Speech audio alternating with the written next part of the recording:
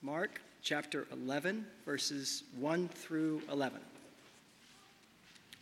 The triumphal entry. Now when they drew near to Jerusalem, to Bethphage and Bethany, at the Mount of Olives, Jesus sent two of his disciples and said to them, "Go into the village in front of you, and immediately as you enter it, you will find a colt tied, on which no one has ever sat. Untie it and bring it. If anyone says to you, 'Why are you doing this?' say, 'The Lord has need of it, and will send it back here immediately.'" And they went away and found a colt tied at a door outside in the street, and they untied it. And some of those standing there said to them, What are you doing, untying the colt?" And they told them what Jesus had said, and they let them go. And they brought the colt to Jesus and threw their cloaks on it, and he sat on it. And many spread their cloaks on the road, and others spread leafy branches that they had cut from the fields. And those who went before and those who followed were shouting, "Hosanna! Blessed is he who comes in the name of the Lord. Blessed is the coming kingdom of our father David. Hosanna in the highest." And he entered Jerusalem and went into the temple. And when he had looked around at everything, as it was already late, he went out to Bethany with the 12. And now, chapter 15, verses 1 through 15. Jesus delivered to Pilate.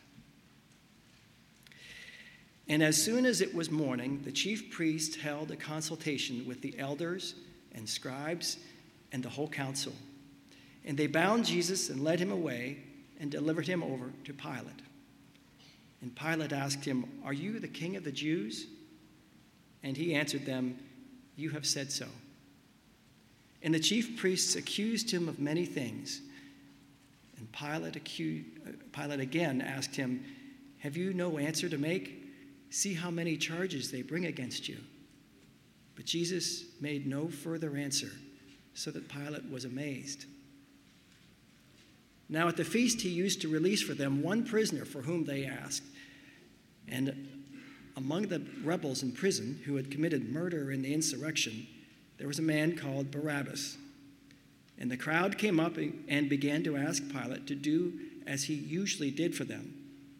And he answered them, saying, "Do you want me to release for you the king of the Jews?" For he perceived that it was out of envy that the chief priests had delivered him up. But the chief priests stirred up the crowd to have him release for them Barabbas instead. And Pilate again said to them, "Then what shall I do with the man you call the king of the Jews?"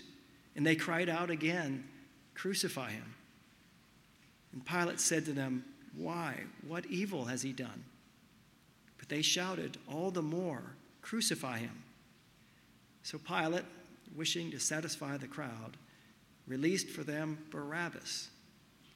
And having scourged Jesus, he delivered him to be crucified. This is the word of the Lord. Thanks be to God.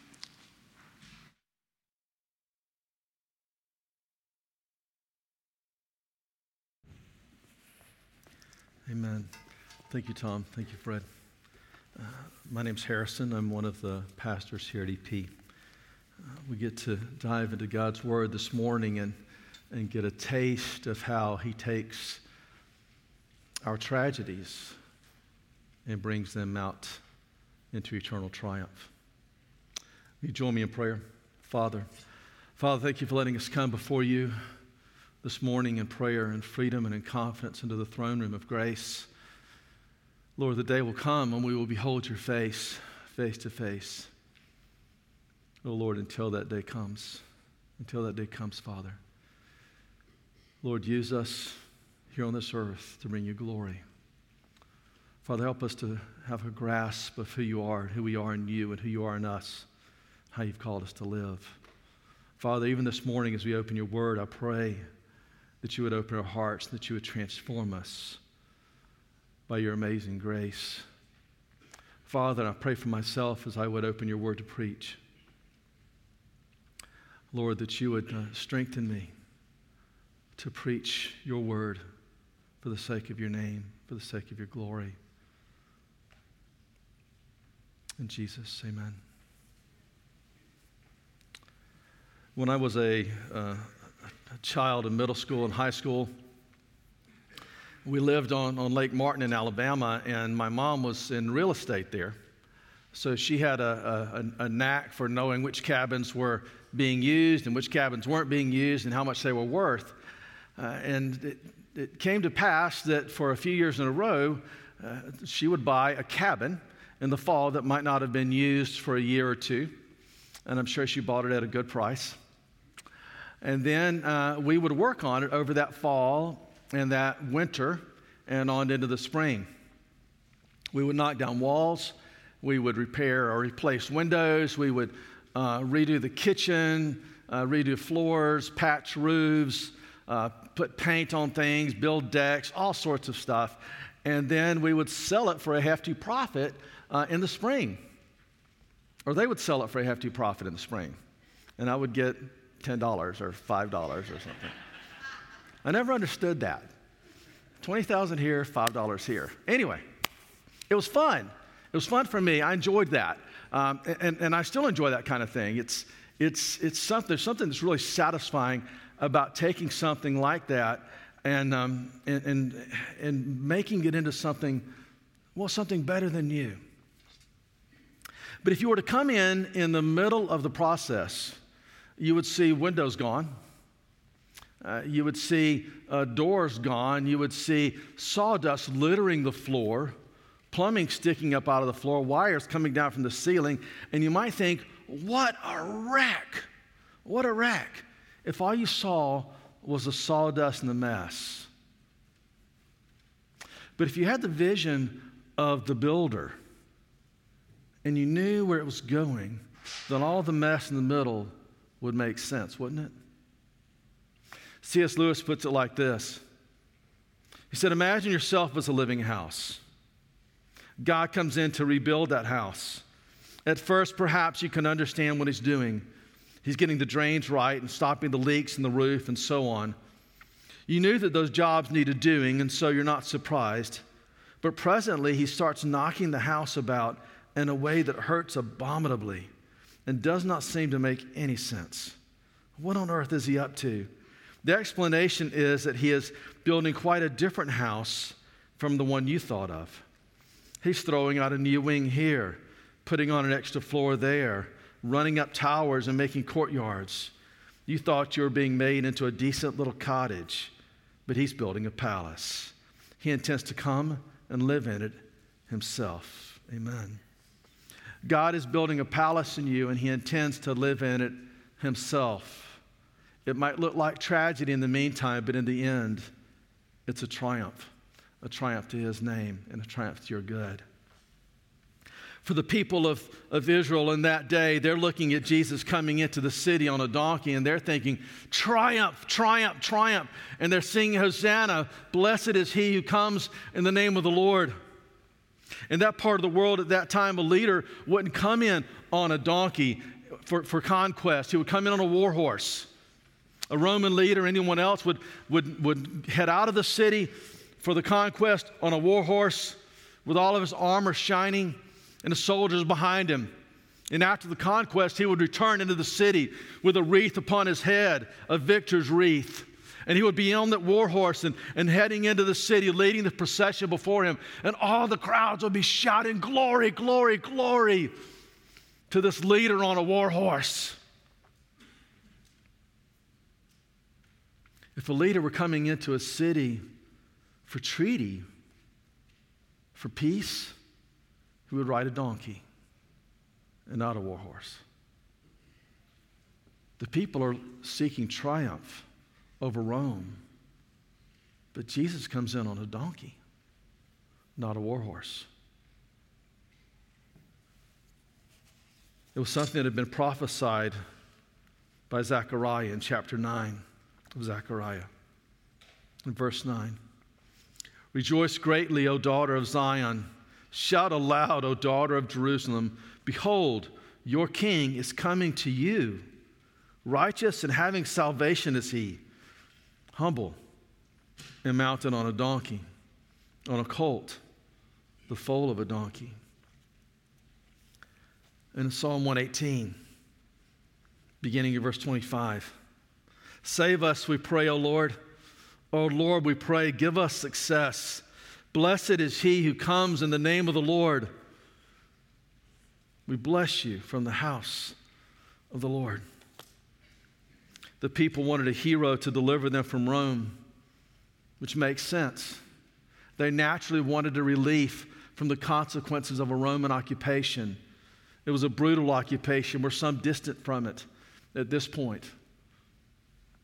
But there were times that it would not have looked too dissimilar from what Russia has done to Ukraine.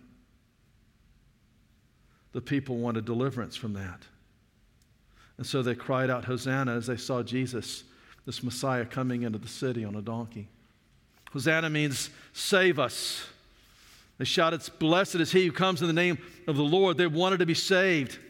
Save us from Rome. Save us from the pain. Save us from the chaos and the crisis and the confusion. We are the people of God, but there are other people that are over us. Lord, save us. They didn't want to be saved from their religiosity, nor typically do we. We're human, just like they are. They didn't want to be saved from their comfort. They didn't want to be saved from their comfort and their sins. They didn't want to be saved from that. They were comfortable there. They didn't want to be saved from their idolatries and their ways of living. They didn't want to be saved in their souls because they didn't know they needed that. They wanted Jesus to bless them. They wanted Jesus to do things for them, to make their life better, to give them triumphs and victories and trophies. Do everything for them in the way and the time frame that they determined was best. They're really no different from us in that way. We're no different from them. But their tragedy was much greater than they knew. Yes, Rome was brutal, but the sin in their souls was more so. They didn't need a military hero or a genie to give them comfort and pleasure and earthly victories. What they needed was a Savior for their souls. This week would not turn out as they planned, would it? I wonder how many days into the week it was before they knew that their hopes for a military hero were coming to naught. During the course of the week, they see Jesus cursing a fig tree and then explaining to his disciples and others that might have been listening what that was all about. That it was cursed way down to its roots. That the people of Israel had thought of themselves as the people of God, but the people of God was much larger than just a nation. He spoke in that same passage about mountains, and mountains that if you believe and don't doubt, they'll be thrown into the sea. He's expanding the vision of the disciples. He's expanding the vision of the people of Israel. He's tearing them down and spreading sawdust upon their floor, but he's telling them the world, the vision of God for you is greater than all of that. He cleanses the temple of its unholy use, of those that would use it with thievery and ill motives.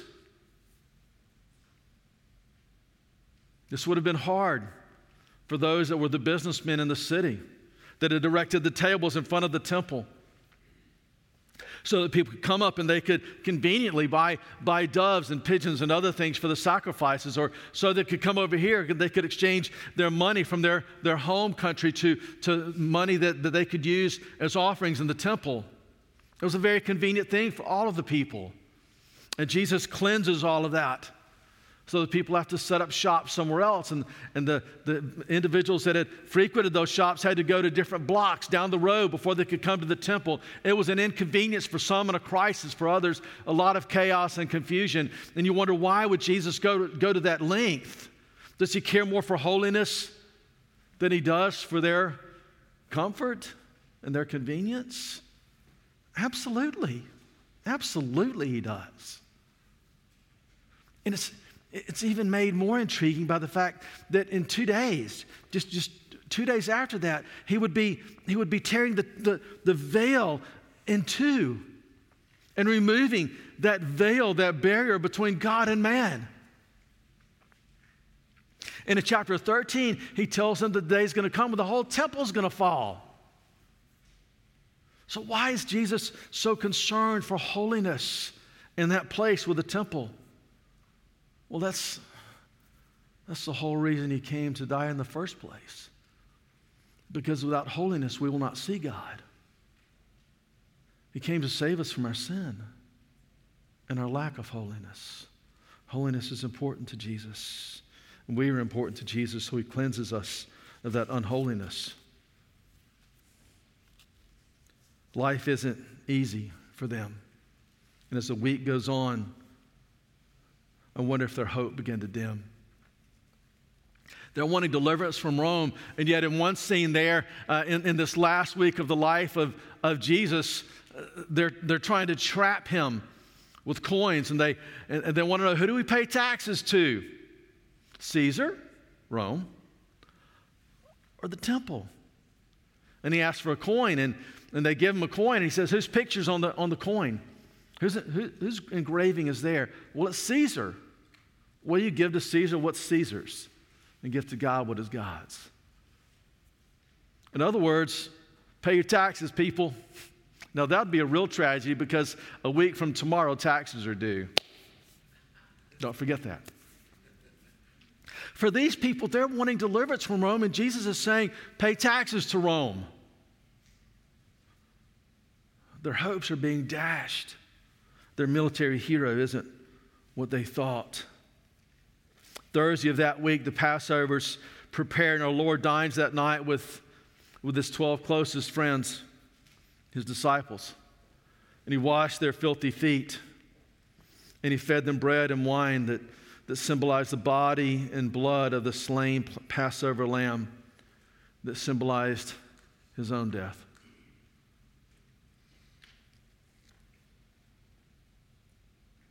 He knew what was really going on, but I wonder if they knew anything at all. And then the triumphal entry turned into the greatest tragedy of chaos and pain as the arrest took place.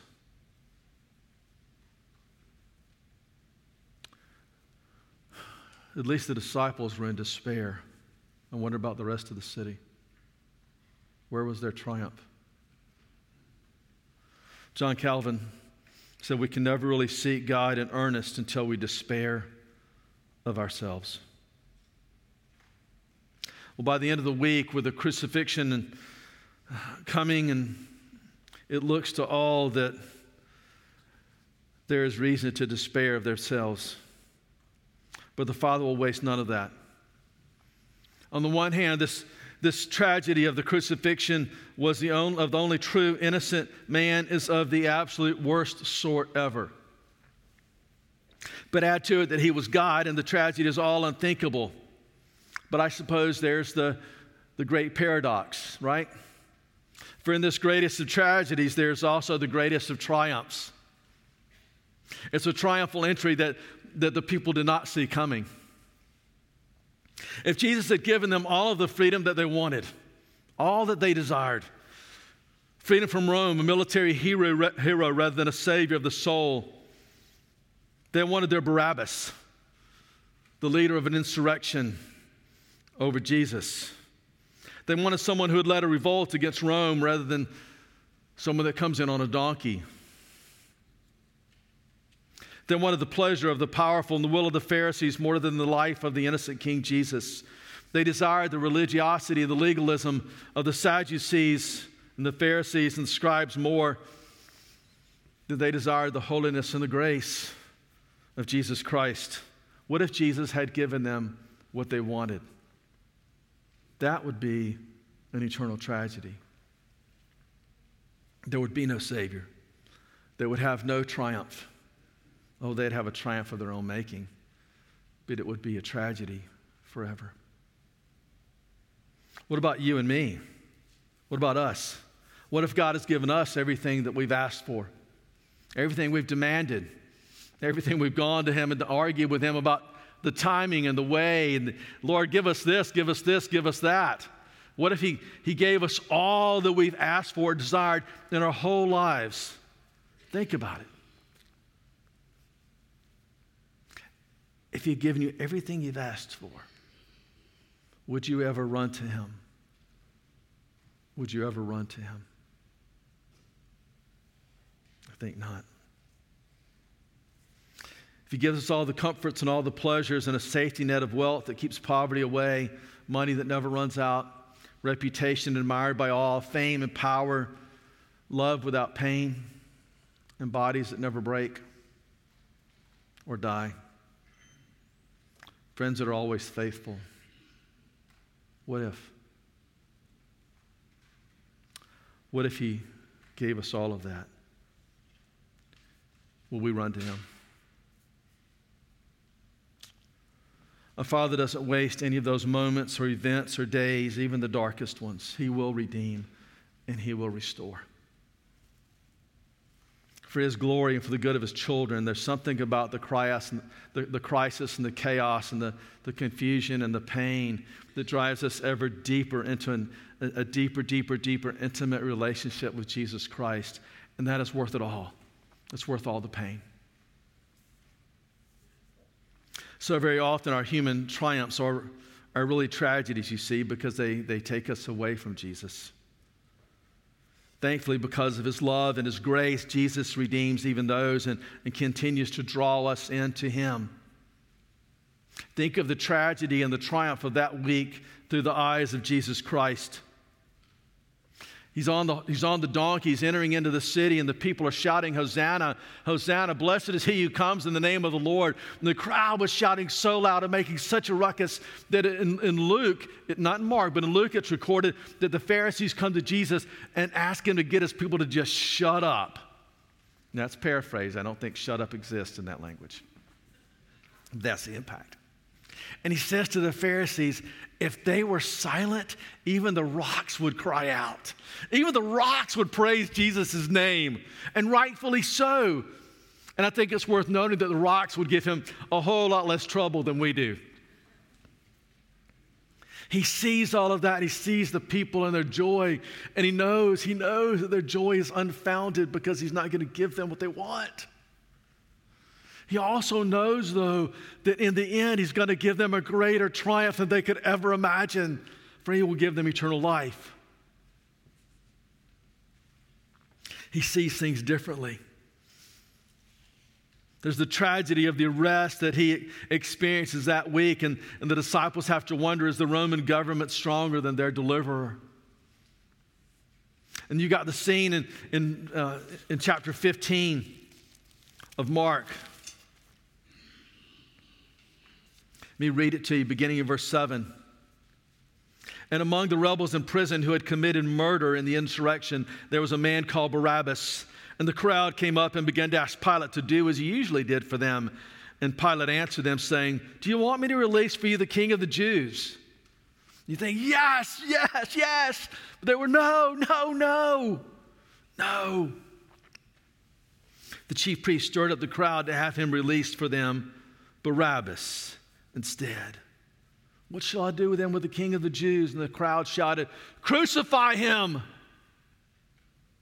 And they said it again, crucify him.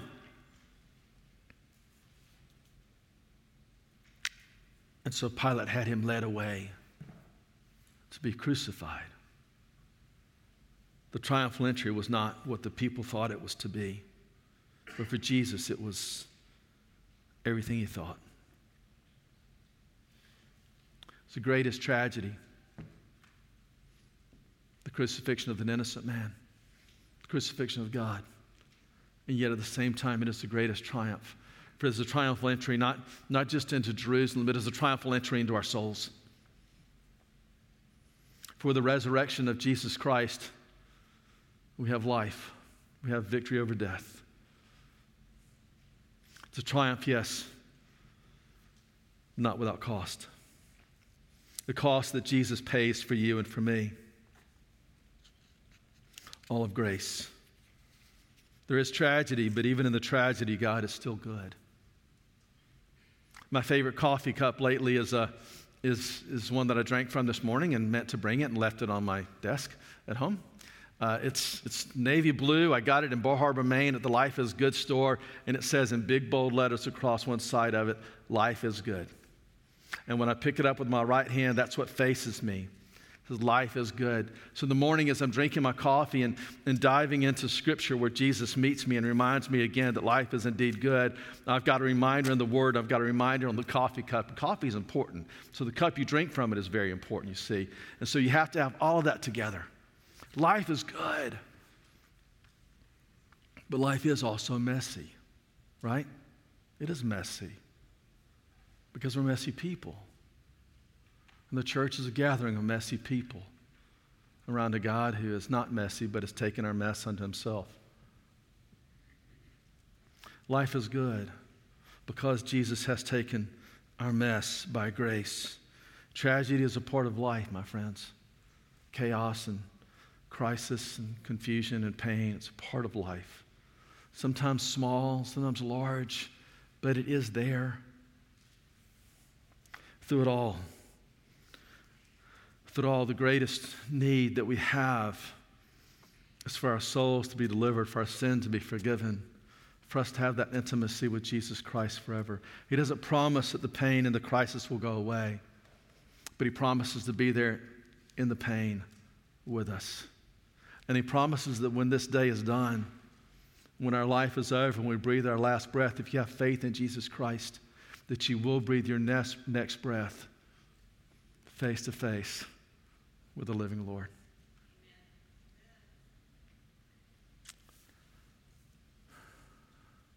I love the scene from The Lion, the Witch, and the Wardrobe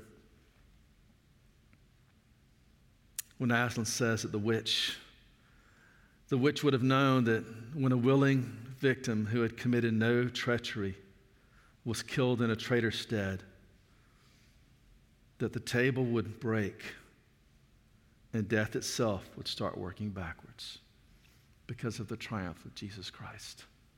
You pray with me. Lord, we thank you for your triumphal entry into this world. The virgin's womb. And we thank you for your triumphal entry into our lives. Lord, that you redeem and restore us even in the midst of our greatest brokenness. Lord, thank you for the forgiveness of sin. Lord, thank you for taking our pain, our punishment. Thank you for taking our crucifixion and our hell. And thank you for giving us life. Hosanna. Hosanna in the highest. Blessed is he who comes in the name of the Lord. Amen.